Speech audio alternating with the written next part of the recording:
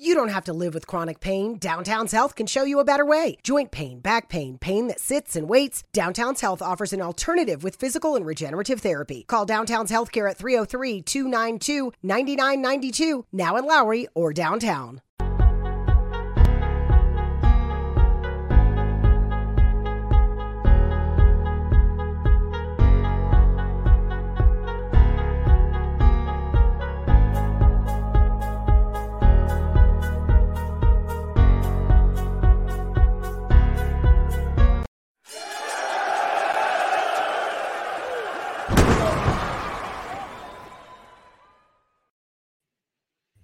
It's another Wednesday night with your boys here across the Wrestling Inc. channels, YouTube, Twitch, Facebook, wherever you may be enjoying. We appreciate you enjoying us here on another Wednesday night post AEW Dynamite podcast. I am Justin LaBar alongside Alfred Kunowa. Follow him at This Is Nasty at Justin LaBar for me. Thanks to all of you that have been sitting in the chat room. I know doing a live chat while you're watching Dynamite. Now you can live chat with Alfred and I as we got Dynamite to talk about, Alfred. We got some news headlines to talk about. We got two wonderful sponsors to give some love to. But first, just common courtesy. How you doing tonight? Doing great, Justin. It's great to be here. It's good to have another sponsor because we are becoming the hottest podcast in all of wrestling, and everybody wants to be a part of it to see what the big deal is about. So that's going to be fun. But good to be here back with you, Justin. How are you doing? I'm great, man. As you said, the sponsor, the podcast, the This Is Nasty LaBar duo. It's getting hot, almost as much heat as CM Punk in Long Island. But we'll get there. We'll get there because there's some fun stuff to talk about the way Dynamite kicks off. But before we get into Dynamite, we will take a look at some of the news headlines. And again, of course, WrestlingInc.com has all of these and more in full. We'll start with some sad news, unfortunately, but it is the most timely. And that is what happened today is we found out that WWE Hall of Famer Jack Lanza passed away at the age of 86. Jack Lanza, a longtime fixture in the wrestling business, debuted in the 60s, worked all the way until the mid-80s. He got around working, of course, with runs in WWE, AWA, Mid-Atlantic Championship, NWA, of course, tag team along with Blackjack Mulligan. A lot of history there. Go do your due diligence if you're a younger fan that's not familiar with the Blackjacks. And then Alfred, a lot of the elder of the last generation that I think of like the Matt Hardys and such, guys who came up into WWE, especially in the 90s. Know him best as him being a road agent. He was an agent backstage who was very influential in kind of helping guys put together matches, just kind of keeping their head on straight on the road, learning how to do that life. So very influential for a whole different reason to the wrestling business. So, of course, always very sad when we see legends like him pass on, but rest in peace to Blackjack Lanza and his family. Yeah, he's a very important fabric in the history of professional wrestling.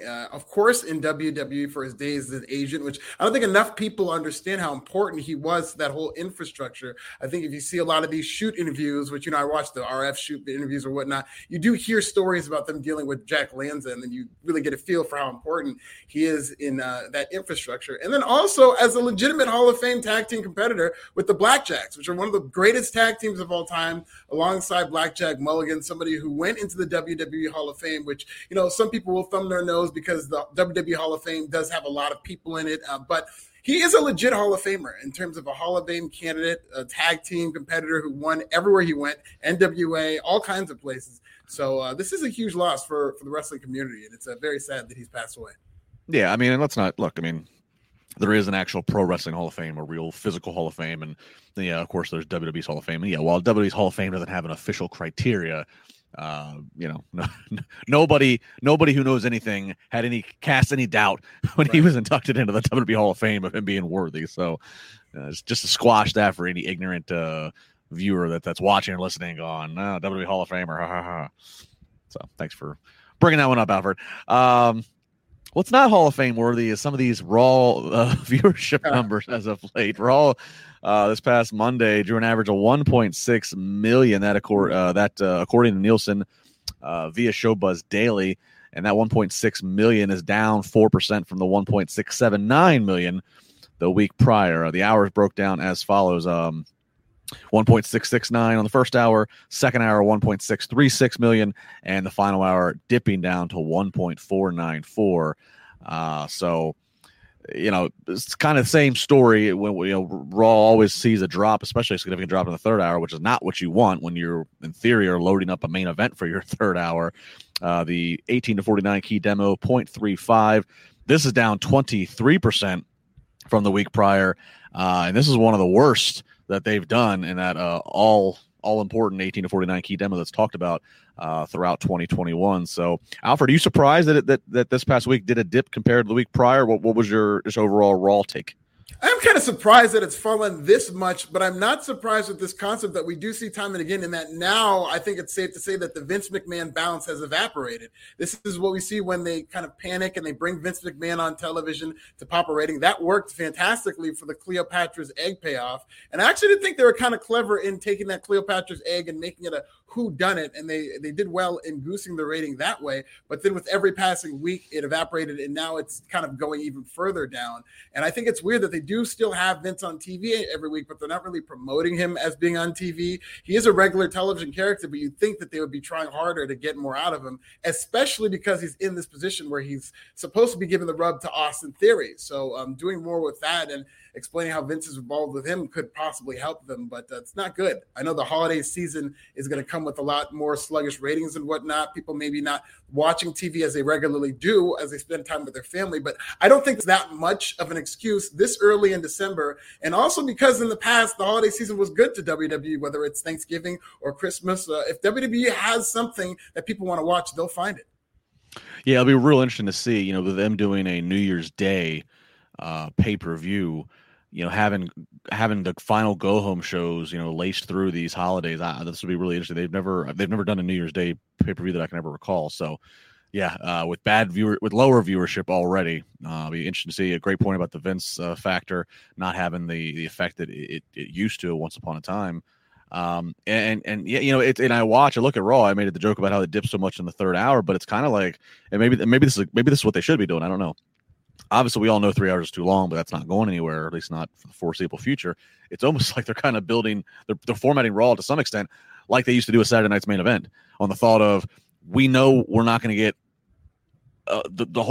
that whole audience to stick with us to the end because it's that late. So let's start with a Big E cage match. Let's start off hot. Let's put some main event material up front.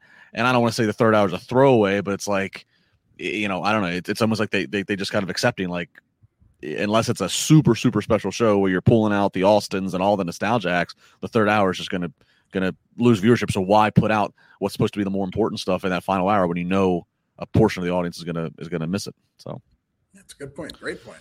Yeah. So we'll see how they keep moving. But Monday Night Raw dips from the week prior. And finally, a little bit of your gossip news, a little bit of your Love 411 report here in the wrestling world. It's reported that Andrade El Idolo and Charlotte Flair are reportedly still together and happy. It was a report had been circulating over the last week or two.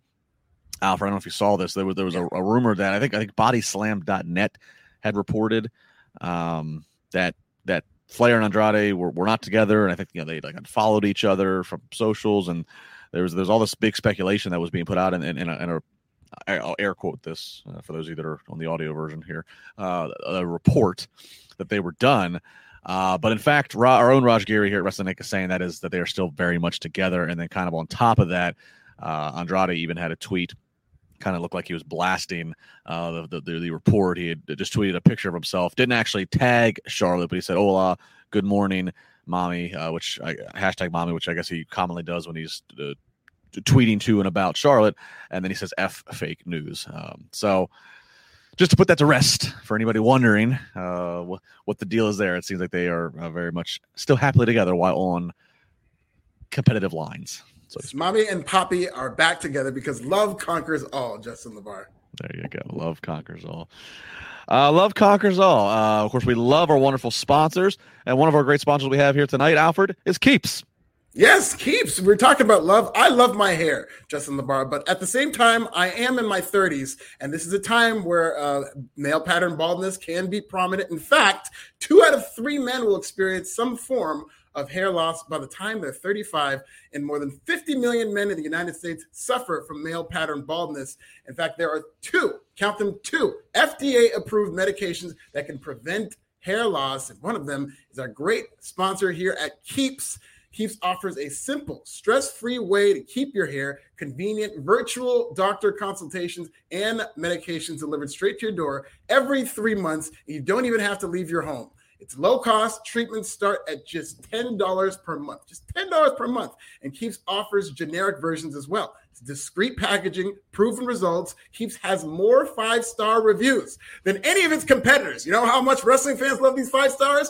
Nobody has more 5-star reviews than Keeps in terms of this industry, and prevention is key. Treatments can take up to 4 to 6 months to see results, so act very fast. If you're ready to take action to prevent hair loss, you need to go to Keeps.com. That's KEEPS.com/Inc.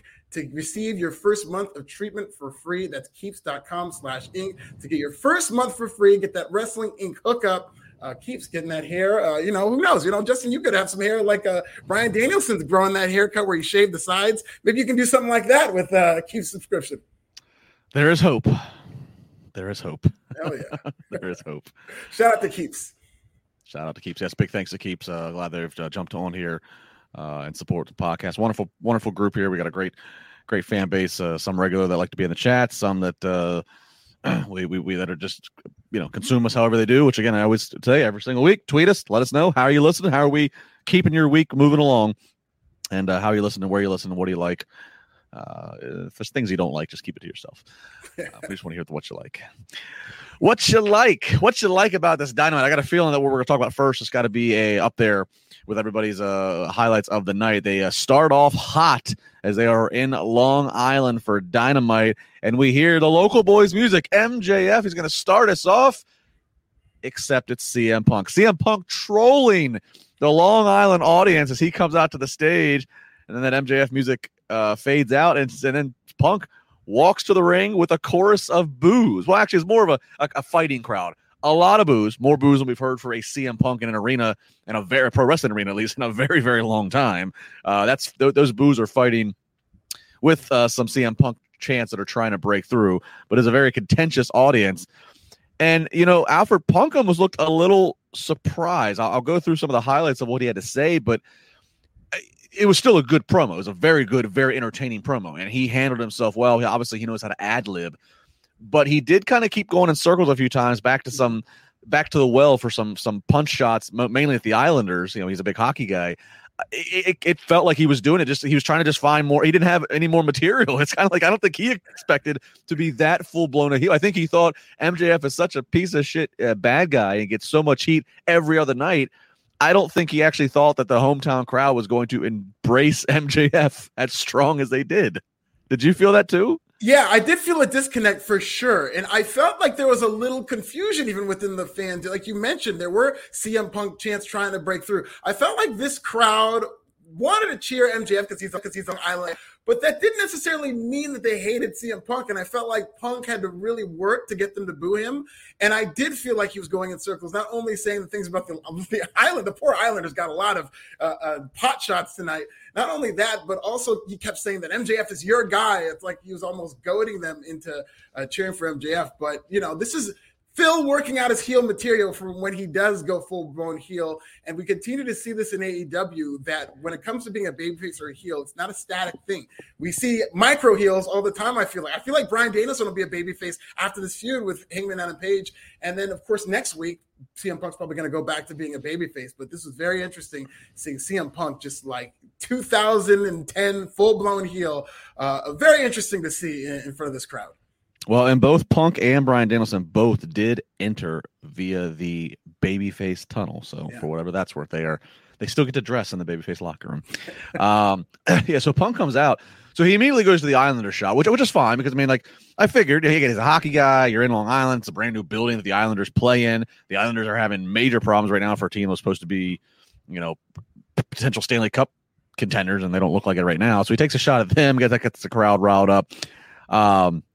He says he wants to be next for the title. Notes how Danielson and Hangman Page have their match next week. A winner's coming. He wants to be next, but of course he needs to settle this thing with MJF. But MJF just won't do it. Just won't fight him. Just keeps avoiding him. He also makes a note about how MJF had talked smack on his dog Larry, and he says Larry has more balls than MJF, and Larry's neutered. So yeah, that line queued up. And he went back to the Islanders a couple more times, and he makes reference to Chicago being better. At one point, I don't think Punk could hear it. I think it was the one chant that he said he couldn't understand, but I think if I caught it just before it died down, the New York crowd was chanting some version of that. Their pizza's better, or F Chicago pizza, or something. Yeah, I couldn't understand it either. Yeah, so a very entertaining monologue. There is no interruption by MJF. There's no MJF appearance yet. This is just Punk with the fans, and then he just kind of seemed, as you said, he's goading the fans, kind of getting angered up, and then even to the point of when he leaves, he's taunting the fans, and yeah, very, we haven't seen this Punk since, like you said, like 2010, like Nexus, or early 2011, or whatever year it would have been. So yeah, this was a real interesting situation here. Obviously, it's just probably a one night only thing. They are in, they're in the Dallas suburbs next week, and I'm sure it'll be back to normal with Punk being the resounding babyface. But a hell of a way to start. Not what I expected to see in the first opening 10 minutes here of Dynamite, but very entertaining by Punk, and it was again cool to hear that tone out of him. Yeah, it was definitely cool. And I'm sure a lot of these people who've been saying that they're tired of happy to be here, Punk, this was kind of a treat for them, because he did not hold back in terms of being a full-blown heel, and I thought he looked like he was having a lot of fun doing it. Are you suffering from chronic joint or back pain? Downtown's Healthcare in Denver offers effective alternative therapies that are non-invasive, non-surgical, and drug-free. Start your journey to a pain-free life. Call Downtown's Healthcare at 303-292-9992, now in Lowry or downtown. Absolutely. So then we go to break, and then we come back, and we come back, and we get kind of like this, this movie trailer kind of feel, profiling MJF, who rides, souped up sports car to the high school football field. He's got the Letterman jacket, and the voiceovers giving us all the stats of, middle linebacker, record holder for tackles, in a male singing group called the Acafellas, and all of these MJF fun facts of Max Friedman in high school. And then we cut to the live arena. Now we hear his music again, and now it's the real MJF. And he's coming out, Letterman jacket and all, Alfred, and he goes to the ring, where he is the 12th and final person to enter the ring for this Dynamite Battle Royal. I thought the formatting of this was really nice. I thought it was really good to have the other 11 make their entrances on commercial, just so you could come back and profile and see MJF come out, because I thought this, he came out, an ode to Chris Jericho in WCW. He's up against the barricade. He's mocking Punk with the hand roll. Just really the one time that MJF gets to babyface it up. He's created a character right here doing his entrance. It's funny, as you say an ode to Chris Jericho in WCW, it's also an ode to Chris Jericho in 2010 when he made that comeback, and he was just kind of hamming it up as a babyface, but really he was going to be a heel, and he was smiling and pretending like he was a babyface. That's what I thought of as well, in addition to the classic Chris. So he paid homage to Chris Jericho twice during that entrance before going back to being MJF. But I thought this was great. I loved that hometown type entrance, because it simultaneously made him a babyface to this crowd with all those local references and all that stuff. And you should see how many chicks he got, bro. This crowd loved that. But also making him a heel to the rest of the world. If you're watching this and you're not from Long Island, you're thinking God, what a douche. This guy is the worst. But they really endeared themselves to Long Island. So it was a very, very tricky feat that they accomplished, I thought. And this is a lot of fun to watch. It was. Yeah, he definitely, absolutely. He's already a great wrestling heel, but yeah, they definitely pulled a new layer of personal, of everybody's like, all right, I know a douche like this I went to high school with that I didn't like. He's the captain of everything. He's Mr. Whatever. He knows he's better, or thinks he's better than everybody, and doesn't care who he says it to. Yeah, this definitely had an interesting dynamic to it. So before we get into the Battle Royal here, Jackson Collins, $4.99. Felt like sending Raj some super chat money. Hope you all are well. Much love, as always. Well, $4.99, Jax. That's it's a maybe a cocktail for Raj on the 18. Yeah. Shout out to Jax and Turbo. Here he's getting big. Is that the snake? It's a snake. It's Jax the snake. What's the rule with that? I mean, Jax, what are you going to do? Eventually, the thing's going to get too big. You can't just have it in the house. You got a kid walking around. You know what happens when all of a sudden the kid disappears? Oh, that's a good question. His belly gets a little big. Jax knows he's a great fan and supporter of this show. Become a friend to all of us. He knows my thing with the snake. I mean, no legs and it moves. It should definitely not be in the house as a pet. Yeah. Snakes creep me out too, but I do like seeing pictures of Jack's snake. It's a very tropical looking snake. I don't like insects with a bunch of legs, but I'll kill them in a second. I get like offended when I see them in my house. I'll stomp on them in a second and clean them up, but no snake. All right, so MJF, he's number 12, as I said. I think so. I believe if I was keeping score quick enough, MJF, Wardlow, Powerhouse Hobbs, Ricky Starks, and Dante Martin, all three at the moment. Team Taz on commentary, touting how Team Taz has 3 of the 12, so odds in their favor. MJF, Wardlow, Hobbs, Starks, Dante Martin, Jay Lethal, Lio Rush, Lee Moriarty, Matt Hardy, Matt Sydal, Lee Johnson, I think Frankie Kazarian. I think that's 12 if I had them right. And so several things here. Two big things to note of. A lot happened. This was kind of like an overbooked indie show, the way the finale of everything happened. They're trying to accomplish things here. So at one point, and mind you, it's not a traditional battle royal where it's one winner. You're getting down to the final two. The final two then get to fight for the ring. The Dynamite ring next week. So at one point, Wardlow is getting ready to eliminate 2 people, and then MJF comes and dumps all 3 of them. Those two people that Wardlow was trying to eliminate, and Wardlow. So there's a story there. MJF eliminated his muscle that's in there with him, who had been helping him, mind you. So again, we further the tease of when is Wardlow going to step out from the MJF shadow. So there's that to keep in mind. It then comes down to Dante Martin and Ricky Starks, both Team Taz, we think, versus MJF. These are the final 3. Taz is going nuts. He's excited, only for Dante Martin to immediately turn and eliminate Starks.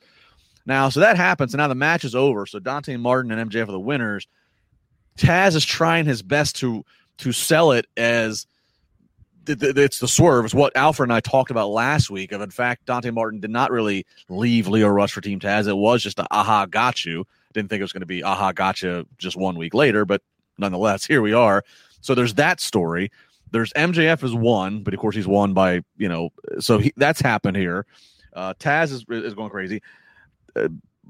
All of a sudden we have Punk. He comes running out. He chases off MJF.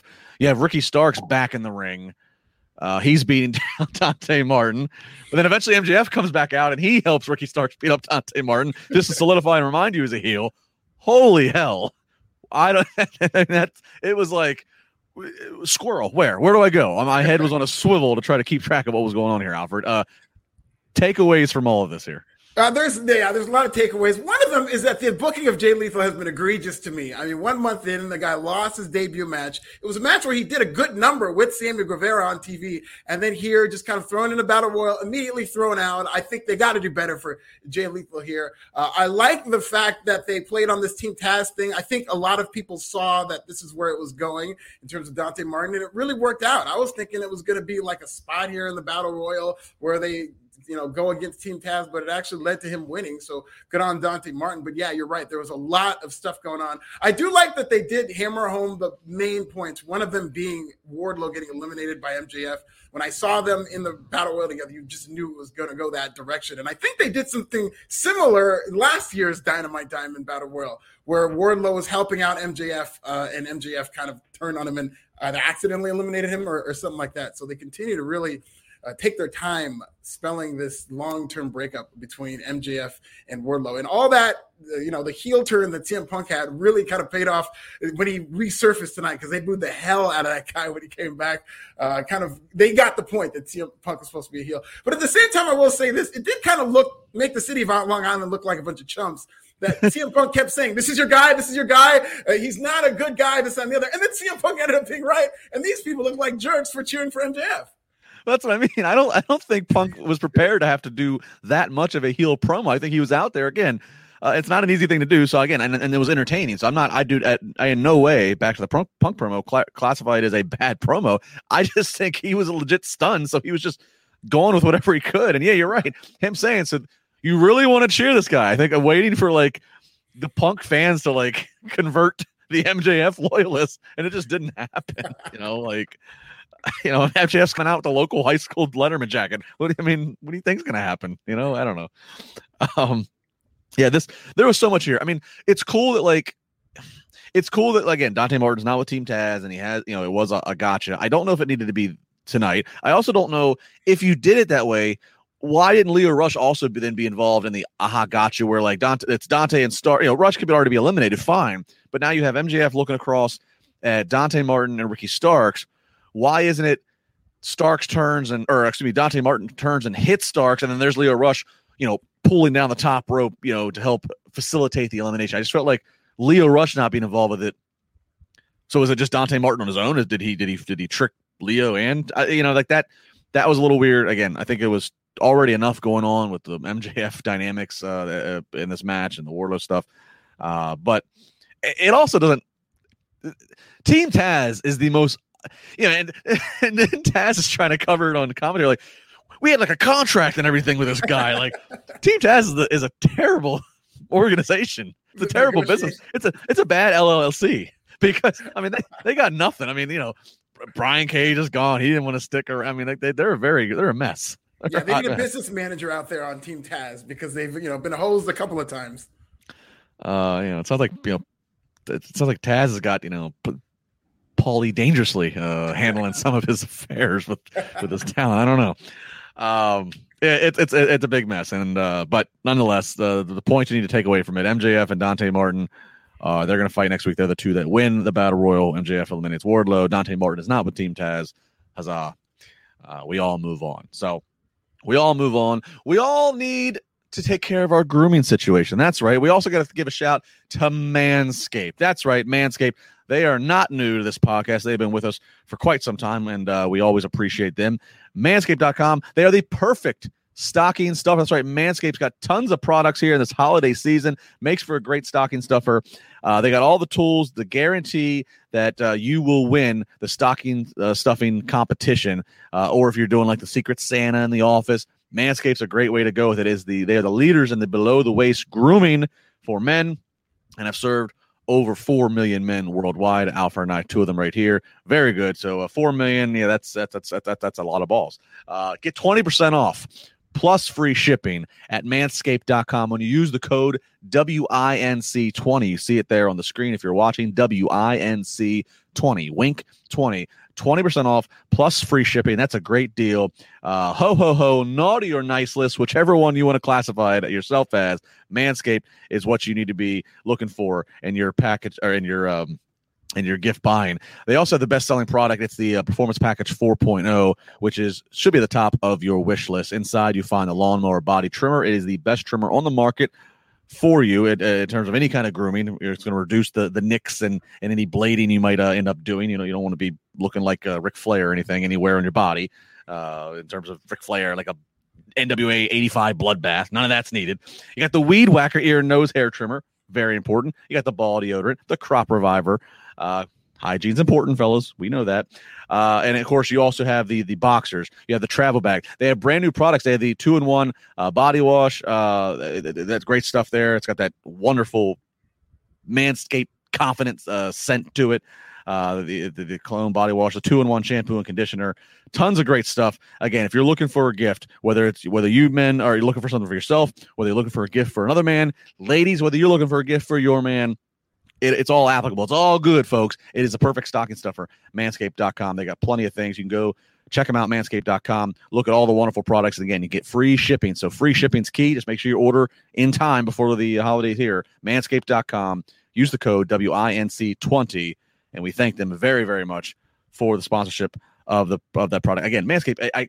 Alfred, I know you've used them. I got the new products. The new body wash just came in. I love it. I mean, it's great because it's whether it's for your partner, your dad, your brother, your friend. This is a gift that they will enjoy and like, but they will also get a nice little laugh out of it. But they will enjoy it. It's a great It serves all the purposes. Yeah, you will be surprised at how often Manscaped will become part of your life, upon receiving it, because it is very important. It's very vital to me in my dating life. But even if you're not active out there on the scene, even if you are married, you want to maintain for your significant other, and Manscaped definitely helps you do that.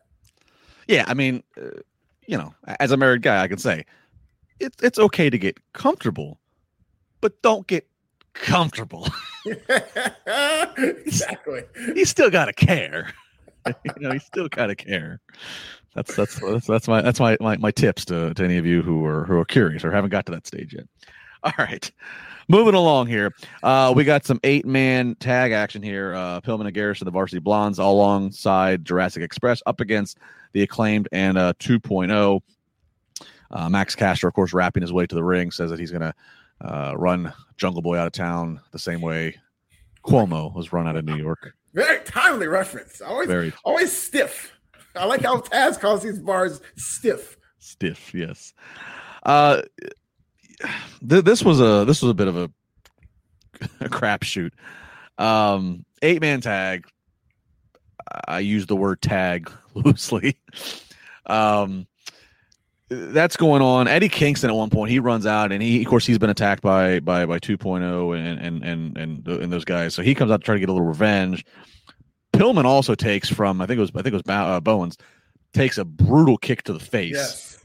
I'm surprised he didn't knock some teeth out. Brutal kick there. At the end of it, Jungle Boy does get Max Caster to tap. So Jungle Boy, Jurassic Express, and Varsity Blondes, they get the win. Kingston then is dragging the cameraman to the back. So I'm like, okay, did he beat? Does he have somebody tied up back there or something like that? But he just brings the cameraman just to the back, where then Santana and Ortiz are just trying to calm him down as he just is screaming at the camera. And then eventually 2.0 and everybody that just comes from their match and they just start to brawl. This was weird. If you wanted to brawl with him and fight with him, why did you just fight with him out there? Why do you drag the camera back to this random area just to rant and rave? This was I felt like I was missing something of what they were I thought I was too. I thought they made some kind of mistake and that something else was supposed to happen. The way I saw it just like you in terms of when he's dragging him there. I was expecting to see something, but I thought maybe he did his cue too early or he went to the wrong area. But this looks very weird in terms of what he was trying to accomplish with this cameraman. Yeah, and then again, I would have got it, I guess, if he brings the cameraman back there. He's back there with Ortiz and Santana, and if they had some kind of trap, they had a fourth person hiding behind something, waiting to attack from behind once 2.0. But that didn't. Kingston, those guys ended up on their ass. The segment ended with them getting beat up. This made from this match all the way to that made no sense to me. This was probably my fart of the 2 hours here. Yeah, well, I think my fart lasted a little longer because I think it went into the next match. As talented as the guys were the next match, and we're not going to talk about it immediately, but I thought this was a bad stretch for AEW refereeing, and that you saw the worst of it, which is constantly a bugaboo for a lot of people who criticize AEW, is the officiating. And I felt like they just took these next two matches off in terms of tag team rules and tag team wrestling and everything that they allowed. I thought it was much of a cluster. Yeah, look, I get it. I get that, especially when comparing AEW and WWE, and those are the two companies that's most readily going to be compared to in the U.S. I get WWE uses way too many intricacies to get out of things. They book themselves in a corner, and so whether it's 50-50 booking of trading of wins and losses, or overusing ref bumps, or using DQs to get I get it. So I understand wanting to not rely on that too much. I do respect the fact that AEW does not have a ref get bumped in every main event match. Okay, that's cool. That's fine. I like the fact that they don't. DQ and a count out is not a regular. We saw 2 count outs on Monday Night Raw. So, I can appreciate that attempt, but at the same time, I would rather you just. Tony Khan loves the original ECW, and it was just kind of known that every match was by ECW rules. That there was no such thing as a DQ in ECW. That is not extreme. I would rather AEW just come out and say that we do every match is of an AEW rules, which maybe there is a count out applied, but There is no, I don't know. Just define it and just tell me and just go there and I'll go, okay. And I'll just have to accept it. But when you're out there with referees and you're actually trying to have the referee be distracted or you're trying to have heels cheat and do things behind the ref's back when it's not really behind the ref's back, like Kingston came out that should have been a DQ. Yeah. Like, it looks like an absolute circus, especially when the implication is that there's rules involved. I mean, it's like, and the thing is, I mean, I know that the business has evolved and everything gets evolved. I get that, but like, it's still, the basic still applies. You need rules for heels to break so they can be heels and be the bad guys. So the bad guys can, it doesn't even feel like they're breaking rules. They just happen to be the ones that are smarter and more brazen to be more dastardly, and the babyfaces just want to do things more the right way. Yeah, and that's never how it should come off in terms of baby faces and heels. It's a very that's how it is. But yeah, exactly, and that's what's wrong with it, and that it makes not only the referee, but it does make the baby faces look dumb. That the heels are able to circumvent all these quote unquote rules and consistently get the better of the baby faces. Yeah, it's I mean, it's I don't know, but that's how it's been. So I guess I would accept it more if they just came out and said, This is our rule, but they talk about that there is such thing as a count out supposedly, and there is I don't know, yeah. So yeah, and then it goes into this match. We get the Young Bucks versus Chuck Taylor and Rocky Romero. Of course, they're New Japan. They're part of what's called Chaos. Adam Cole's out there, Orange Cassidy's out there. They have some interaction. At one point, Brandon Cutler he accidentally starts spraying the Bucks with the spray in the face. Several falsies here. The Romero looking like he might actually get the pinfall victory. Bucks ultimately will win with the Meltzer driver. The big headline coming out of this segment is post-match. Alfred, is that post-match we see the Bucks and Adam Cole, and they're putting the boots. Yuta Wheeler comes out. They're still attacking him. And then all of a sudden, here comes Sue. That's right. Sue's driving the van to Long Island, and out the back of the van, Trent is back, and he is shredded. He is looking good as he hits the ring. So the best friends all back together and united in full once again. Yeah, shredded his hair off too. He might be a candidate for keeps coming up because he's now bald. He doesn't have his hair anymore. But I really did like that rollout of Sue bringing him in there. And to your point about the last match, I was thinking the exact same thing for this match, in that if they would have called this a tornado tag team match, I would have had no problem with it. But I mean, these guys are in the ring at the same time and no orders being enforced. And it's not an AEW WWE thing. In its own promotion, FTR are sticklers for the tag team rules. And when you watch an FTR match, they're holding the tag rope and they're abiding by the tag team wrestling rules. So when you see that and then go and see a match like this, then it's fresh in your mind that they're really breaking a lot of these things. But I did like the post-match scrum and the best friends. I thought that was really cool to see them all back together. I gotta give a shout to the chat room of this one. Killer Style says AEW referees would miss a whole armed bank robbery when they are stranded. They are in Long Island, so on Long Island, yeah. That's good. That's good. Yeah. I mean, and I actually think, I mean, again, that aside, I mean, Aubrey Edwards, the female referee for AEW, I think she's, aside from when she's being buried because of the things that we just harped on. Otherwise, on the other things that you can measure and watch of a referee, I think she's actually really good. Yeah. I think she's probably in my opinion, at least for whatever it's worth, I think she's the best ref they have. And I also think it's cool that they kind of like, WWE used to be, you knew the name of every WWE referee. I can remember the 90s. Okay, it was Earl Hebner, it was Mike Chioda, Jack Doan. It was, I could go through the whole Tim White. You could go through the whole list. They were, and they've really moved away from that to where they just call him the official. They don't even want to give him the name anymore. I mean, I think it's cool that AEW at least will obviously acknowledge the name. I think it's cool that Aubrey Edwards, she gets to do the podcast, and she's kind of her own personality, and that's fine. I don't have a problem with the refs having a bit of a personality and a name, as long as they're still reffing and officiating rules. So I don't know. We'll see, but it's their identity, and the hardcore of their fan base seem to not care. So. For whatever that's worth. We see Tony Schiavone. He's up on the stage with Sammy Guevara, your TNT champion. And they're talking about how it's been an open, obviously open challenge for him. I mean, it has been, but I mean, Sammy really hasn't beat anybody of, real great note until maybe his next one, as he's immediately interrupted by Cody Rhodes. And Cody comes out and says he has a few little drops. He says here, he goes, from one good guy to another good guy, as the fans are booing him. Talking about that, and Cody respects him, but he just got the okay for Tony Khan. And Cody and Sammy Guevara are going to have a match for the TNT title. And then Cody, as he's leaving, almost walks out the heel tunnel, but then turns around and remembers he came from the babyface tunnel. So little things there. And then we're see Ethan Page and Scorpio Sky. They're up in the crowd. They're, of course, Cody, EVP, kissing Tony's ass. He gets to just front of the line, get a title match. What about us? And we have to work to get title matches. And Dan Lambert, he got us a title match, and Dan Lambert's coming back, says Ethan Page. Yes. So Dan Lambert's coming back. That's great news, huh? So we hear that, and again, them just ripping on Sammy Guevara as your TNT champion. So Cody Rhodes, are you surprised? First off, I didn't expect to see Cody. I thought we see him last week. They end the show with him being burned. I kind of figured maybe we'd give a week or two to sell that, but nope, he's out there, burn marks and all, going for the TNT title. Yeah, I think he was out there to sell the burns. I think he wanted people to see all that nasty blisters and burns that he had on his arms.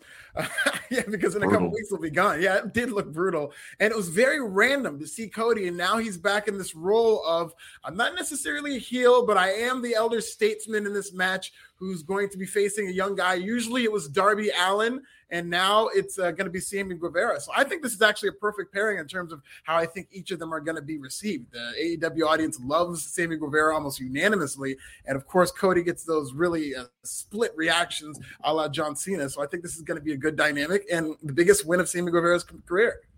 Yeah, assuming Sammy obviously retains his title, this will be good. This will be the most notable win for him since since being the title holder. So okay with that. And I mean, Cody, I guess to the point, you only have those. If you got burned, and you have the scars and marks, you might as well get the most out of them while they're prominent. But I was a little shocked to see him this quick, but nonetheless, so we have that to look forward to coming up.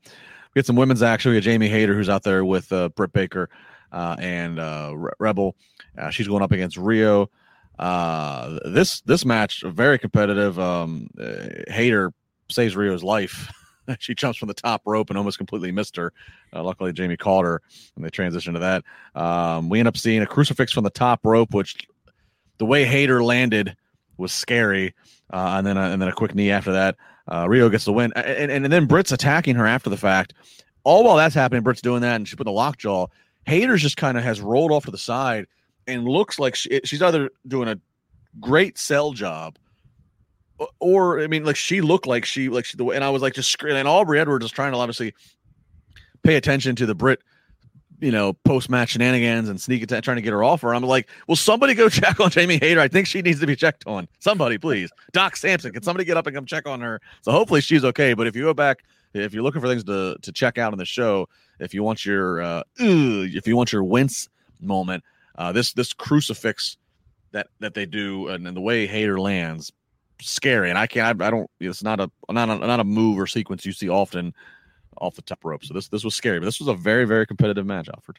Yeah, and I'll have to go back and check that out because I did miss that, but I thought this was excellent. And Jamie Hayter, like I always kind of assumed, she's just kind of green and she's still pretty new and whatnot. But as the level of her competition has gotten better in terms of experienced workers, she's had some pretty fantastic matches. I love the match she had against Thunder Rosa. I love this match against Rio, although I did think it did kind of go a little long in terms of the near falls they were doing to where by the time they got there, it was a little underwhelming, but I thought this was a great match. I thought this was fantastic in terms of how they worked this. But very interesting to see. Hopefully, JB Hayter is okay.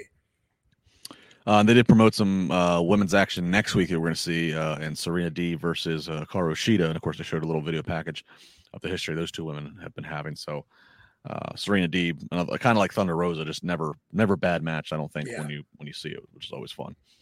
So Taz has been on commentary all night. Jim Ross, of course. Off handling his health. So Taz is on the 3-man booth tonight, and Taz has been kind of teasing, and even on Twitter, he had an announcement. Well, he gives us the announcement. That is that this Friday, they're actually taping it as we speak right now, but you'll be able to see it this Friday on Rampage. It is the in-ring debut of Hook, the secret weapon, as he calls him. Hook, of course, is Taz's real-life son, Tyler, Hook is going to make his in-ring debut against Fuego del Sol. And Taz says, tune in Friday, see Hook. This kid is all that in a bag of chips. Is that the payoff to why he's been carrying around chips all this time? I don't know. That would actually be kind of clever. But I'm hearing this, and I'm like, here's 22-year-old Hook, and I can just picture him standing in the back watching a monitor going, oh, Dad. My son is swell, everybody. That's great. I will say this, though. There's something with Hook, and I'm very, very interested to see this debut. I think they've really built up Hook as a cult of personality. Maybe not so much on camera, but the way Twitter reacts to this guy, the second this was announced, he amassed where he was trending on Twitter, 38.3 thousand tweets about Hook's debut. So I think he saves AEW Rampage. AEW Rampage goes over 1 million views for the first time because of Hook. You heard it here first. Woo. I don't think that's going to happen. But I'm very interested to see how Hook kind of connects with this audience. About to see that. It won't happen. It will not be million. About to say that call's almost as bold as your sweater there, Alfred. That's a loud call. Look, Hook has been training for a little bit. I think he's been training with. I think Cody has been training him. Yeah. So he's been training. I mean, I think he's 21, 22 years old. Again, being trained by Cody, your dad's Taz. I don't think they would throw him out there. I mean, granted, again, it's a tape show, which is wise. It's better than a live show for a debut. But I don't think they put him out of there. They didn't think that he was ready, and so I'll give him the benefit of the doubt. I'll be excited for him to see what he does. And what I like is they're not dressing him up like his dad. He's got if this is what he wrestles in, he's got this boxing gear, and I think it looks badass. Yeah. Well, yeah. I mean, he bears no, physical resemblance to it. It's not like a Braun Breaker situation or a Brian Pillman Jr. I mean, he doesn't look like he's not built like his dad. I mean, I'm glad he's not trying to wear an orange and black singlet and.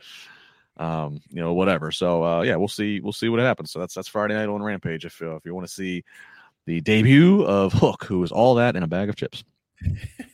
I mentioned Pillman Jr. He's back out there with Griff Garrison and Julia Hart. They're getting ready to be interviewed again. Tony Schiavone. Oh, well, it looks like we've lost Justin LaBar for the time being, but I'm sure he's going to be back. Remember to get a subscription and keeps, ladies and gentlemen. He's talking about Tony Schiavone, and we are going to be right back as soon as Justin LaBar here. He's connected, and the one and only Justin LaBar is on his way back. And there I go. Hi, Justin. Now we're there. Yeah, we're good. We're good? Yeah, we're good. That was weird. I was in the middle of talking. All of a sudden, my screen just went I just got kicked out. Took you away from me. That was so weird. It's cold and lonely in this world for a second. All right. It's like technical difficulties. Just did a run-in. Of course they did it. The referee didn't see it, King roll with the very well-timed Justin got hooked. Yes, I did. As we were talking about Hook. I did. All right. Well, back to what I was saying. The last thing I was saying before interference. Varsity Blonde's out there with Julia Hart, and Tony Schiavone just couldn't get his interviews in. The man couldn't do his journalistic work of the night without being interrupted. Because immediately lights go out, lights come back on. And Malachi Black is there, and he spits the mist into Julia Hart's face, and then he disappears again into the blackness. Julia Hart's selling this great. I mean, she's selling it and screaming tortured and whatever. And so I did not have this pegged. I did not think that this would be the next thing that Malachi Black is doing, but he's him versus one or all of the Varsity Blondes, or has a problem with Julia Hart. I don't know. Yeah, all due respect to the Varsity Blondes, because I do see future in both of them, but it does feel like kind of a step down from Malachi Black, who felt like the hottest guy in the business at his peak, really. Like with that hot entrance he has, beating Cody Rhodes as quickly and dominantly as he did. But I'm sure this is going to be another win for him, and this is also good for the Varsity Blondes to work with somebody of the stature of Malachi Black. Yeah, I mean, because it felt like a big deal. Pillman, joined AEW, had some momentum there. And they did this tag team, and then it kind of felt like he'd been kind of like, where's he been in the last several weeks and months? I'm kind of, and this is another thing too. I just haven't had a chance to bring it up because they really haven't been on Dynamite or anything. But I don't love obviously the Varsity Blondes playing off the famous Hollywood Blondes that his dad and Steve Austin were in the 90s. I just feel like I feel like if you're going to do that, like hold that one, keep that paying homage to your dad's tag team, keep that one in the holster for a little bit. I feel like just doing it this early in your career, and no disrespect to Garrison, but like, I don't know. I feel like this should have been saved for like Pillman if you like to team up with another more well-known blonde hair. I don't know that. I just look at this tonight. I'm looking at them. I'm like, I don't know. This feels like out of place or feels ill-timed or what have you. But nonetheless, it is what it is. I'm happy to see they're going to work with somebody who's got a lot of momentum in Malachi Black. And that's a good point. It also kind of shoehorns you. That's the reason I'm happy that Hook is going to be in his own gear and is being established as his own guy, because you don't want coming out of the gate to be the guy whose dad is this guy. That's always going to be the elephant in the room and a very important part of his legacy. But I do agree it would be much more beneficial if Brian Pillman Jr. was able to become his own guy before paying homage, because then you can get much more out of it. Yeah, like he can never do the. I mean, I guess he could, but it'd be weird. He can't do the Varsity Blondes again. Or I mean, I guess he could always do the Hollywood, like if he got Uncle Steve's blessing, he could do the Hollywood Blondes if it ever got to that point. I don't know. It was something that was crossing my mind. I was having a conversation with somebody the other day about this, and just now seeing them gave me an opportunity to bring it up. Hojo to go Belinsky, $5. Damn, thought it was Packer talk time with Alfred. Has Black fallen to feud with Blondes? I was getting ready to break down Packers Bears. That was going to be the filler. Yeah. You're going to do an entire Packers versus Bears pregame. Yeah, we're going to go through the whole lineup, both starting lineups. Who's got the edge in defense? I don't look at it so much as Black fallen. I just look at it as like, I mean, I just look at it as him trying to, again, maybe elevate. I mean, it just depends on what this feud's all about. Like, what's his explanation of why he came out and spit in the face of Julia Hart? What is his issue there? So yeah, I'd like that, because this is completely random for Malachi to come out in this segment. Yeah, I mean, had Zelina Vega not re-signed with WWE, I would have thought, maybe we're setting something up for some mixed tag action. But she's obviously back, and she's Queen Zelina, so she's not going anywhere. So we'll see. All right, main event time. Bryan Danielson up against another Long Island, another New Yorker, and John Silver from the Dark Order. Obviously, audience very much behind Silver. This is very fun to watch because, like, I mean, Bryan Danielson, who is, again, he still came out of the babyface tunnel. The whole premise of the start of this feud with Hangman Page was kind of him being a babyface, but he's been doing these heelish antics and kicking the heads in everybody. So to see him against an organic underdog, undersized guy like a John Silver, the role that Bryan himself became most famous in, very cool to see. And he knew that he was going to give John Silver plenty of love, plenty of shine in this match, which he does. Ultimately, though, Bryan does knock Silver out with some elbows before putting him in a submission, which obviously was a moot point because Silver's already out. Again, Silver, much like I said with Jamie Hayter, maybe a really good seller, but also looked like he was a little bit woozy. He gets knocked out. The match is over. Bryan grabs the mic, runs down the list of the promises he's been making the last few weeks of heads he had kicked in, and realizes, he didn't actually kick Silver's head. And again, he uses elbows. So now he goes to start kicking those, to start giving those lethal kicks. And again, I note about how Silver, the way he was selling, but also Bryan was being very ginger on his kicks, which are normally pretty stiff looking. He was being very ginger on how he was kicking Silver, which he didn't have to do much of because he's waiting for the cue of Hangman Page to come out and chase him off, which Hangman does. But the camera did catch the first one or two kicks to Silver, and Bryan did not really want to give him much of a kick. So I think there was a realization that Silver did need to get out of physicality. He needed a minute to be checked on. So hopefully, again, John Silver's okay. But Adam Page would chase away Bryan Danielson, and of course, Cowboy would say next week he's going to kick the Cowboy shit out of Bryan Danielson. So that is going to be your big main event match next week for the world title, and very unpredictable, Alfred, because I don't. To do a little Winter's Coming pre-show here for a minute. I don't know. I think there's a flip of a coin of who could win that between Page or Bryan Danielson. Yeah. Because I just see it because it's Page's first title defense. This is their babyface champion. Title reigns last very long in AEW. According to the small sample size that we do have, they've all been over like 150 days, I believe. So I would actually be pretty surprised if Hangman Adam Page lost. But yeah, I guess I could see them going with Bryan Danielson here as champion. It's just, it would be really tough for a guy in his first title reign, because I think as much as he's over, I don't think Adam Hangman Page has been really established and entrenched as one of those top guys. I think there's still something to prove. And if he lost his first world title match, I think that would really hurt him. Well, I said flip of a coin, so maybe not as 50-50 as a flip of a coin, but you can never rule out Brian. This is Bryan Danielson's first. You can't rule out. I just can't rule him out in a world title situation.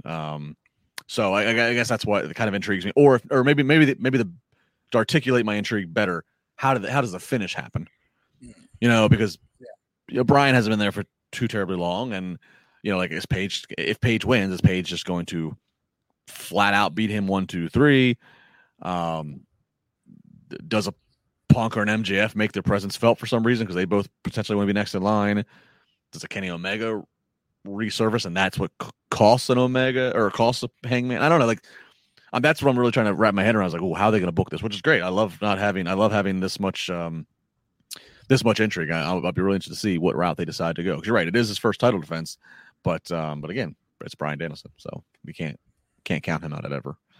Yeah, I do like that dynamic of a Final Four, that now you have Punk and MJF is kind of like a semifinal match for the World Championship. So, maybe Punk wins and Bryan wins and we get Punk Bryan. That'd be one way to that. Or MJF and Hangman Adam Page, I could see all kinds of combinations coming out of that. Well, let's be clear. Next week, winter's coming. MJF's going to fight Dante Martin. That's next week. So we don't have MJF. We don't know when we're going to get MJF and Punk still. Right.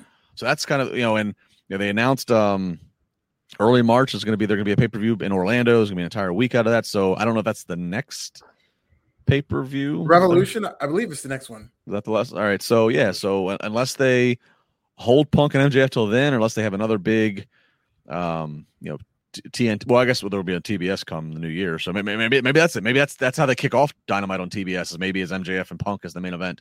In January. Maybe that's where we're heading here, because you obviously you want to make a big splash moving over to TBS. So we'll have to see here. But yeah, a lot of dynamics, a lot of things to watch for. But overall, a fun Dynamite. Again, we noted there was a little bit of a dip there with the Kingston stuff and the refereeing and what have you. But ultimately, they started hot, ended hot. So that's definitely what you want to do. Overall, final thoughts exiting tonight's Dynamite and going into next week's Winter's Coming. Yeah, a lot of this, I didn't have a problem with this show, but largely it felt like the calm before the storm. I thought this first segment definitely was something unique, and it really started off pretty hot. But for the most part, I felt like this was a paint-by-the-numbers show. And then next week, I do think that they're going to rebound ratings-wise for the big Winter is Coming show, because they've really been promoting it. Last year, we saw a title change on Winter is Coming. We saw Sting on Winter is Coming. I think they've built some goodwill into this made for TV show, if you will. And I don't think the number is going to be, I think they're going to stay in that 800,000 range for this show, but the next week, I think they're going to do much better. Yeah, great point about Sting. That's right. Those last, so who knows? I mean, there's plenty of WWE free agents out there. Who knows who might pop up next week with Winter's Coming. And then again, as they move to TBS, they're going to have some need and want to make some big headlines. So we'll wait and see. Of course, we'll wait and see, but whatever it is, we'll be here, Alfred and I, as we are every single Wednesday for you after Dynamite. Again, love all the comments. Love all the comments. Share, like, do everything you can do. Tell a friend. Follow him at This Is Nasty. Alfred, what do you got going on at Forbes.com this week? We got a great, very fun interview with Jonah, formerly known as Bronson Reed, just hours after he was announced as the first entrant in PWG's Battle of Los Angeles. So we talked about that. He's a big film guy, so we talked about what he thinks about Darby Allin's vignettes, talked about who he thinks from a filmmaker standpoint should start their own promotion. I think you'll be very surprised at who he chose, but we had a very fun conversation. So check that out on Forbes. It's also on Pro Wrestling Bit on YouTube. Nice. It's a nice tease. Interesting topics there. All right. So that's Alfred at This Is Nasty, doing all the stuff over at Forbes.com. I'm at Justin LeVar. Of course, you can next hear me Friday morning on Busted Open Radio with Dave LaGreca and Mark Henry. And of course, also I'm on every Monday night, usually with Jack Farmer and Raj Geary after Monday Night Raw. So plenty of chances to hear me flap the gums about the pro wrestling that is going on. Again, we thank everybody for all the support. Alfred and I will be back next Wednesday for the post show of Winter is Coming. I'm sure we're going to have plenty to talk about. Looking forward to it. Have a good one. Make sure you tweet us. Let us know how you listen, how you watching. We want to hear you. Have a good night. Are you suffering from chronic joint or back pain? Downtown's Healthcare in Denver offers effective alternative therapies that are non-invasive, non-surgical, and drug-free. Start your journey to a pain-free life. Call Downtown's Healthcare at 303-292-9992, now in Lowry or downtown. For the ones who work hard to ensure their crew can always go the extra mile, and the ones who get in early so everyone can go home on time, there's Grainger, offering professional-grade supplies backed by product experts so you can quickly and easily find what you need. Plus, you can count on access to a committed team ready to go the extra mile for you. Call, click Grainger.com, or just stop by. Grainger, for the ones who get it done.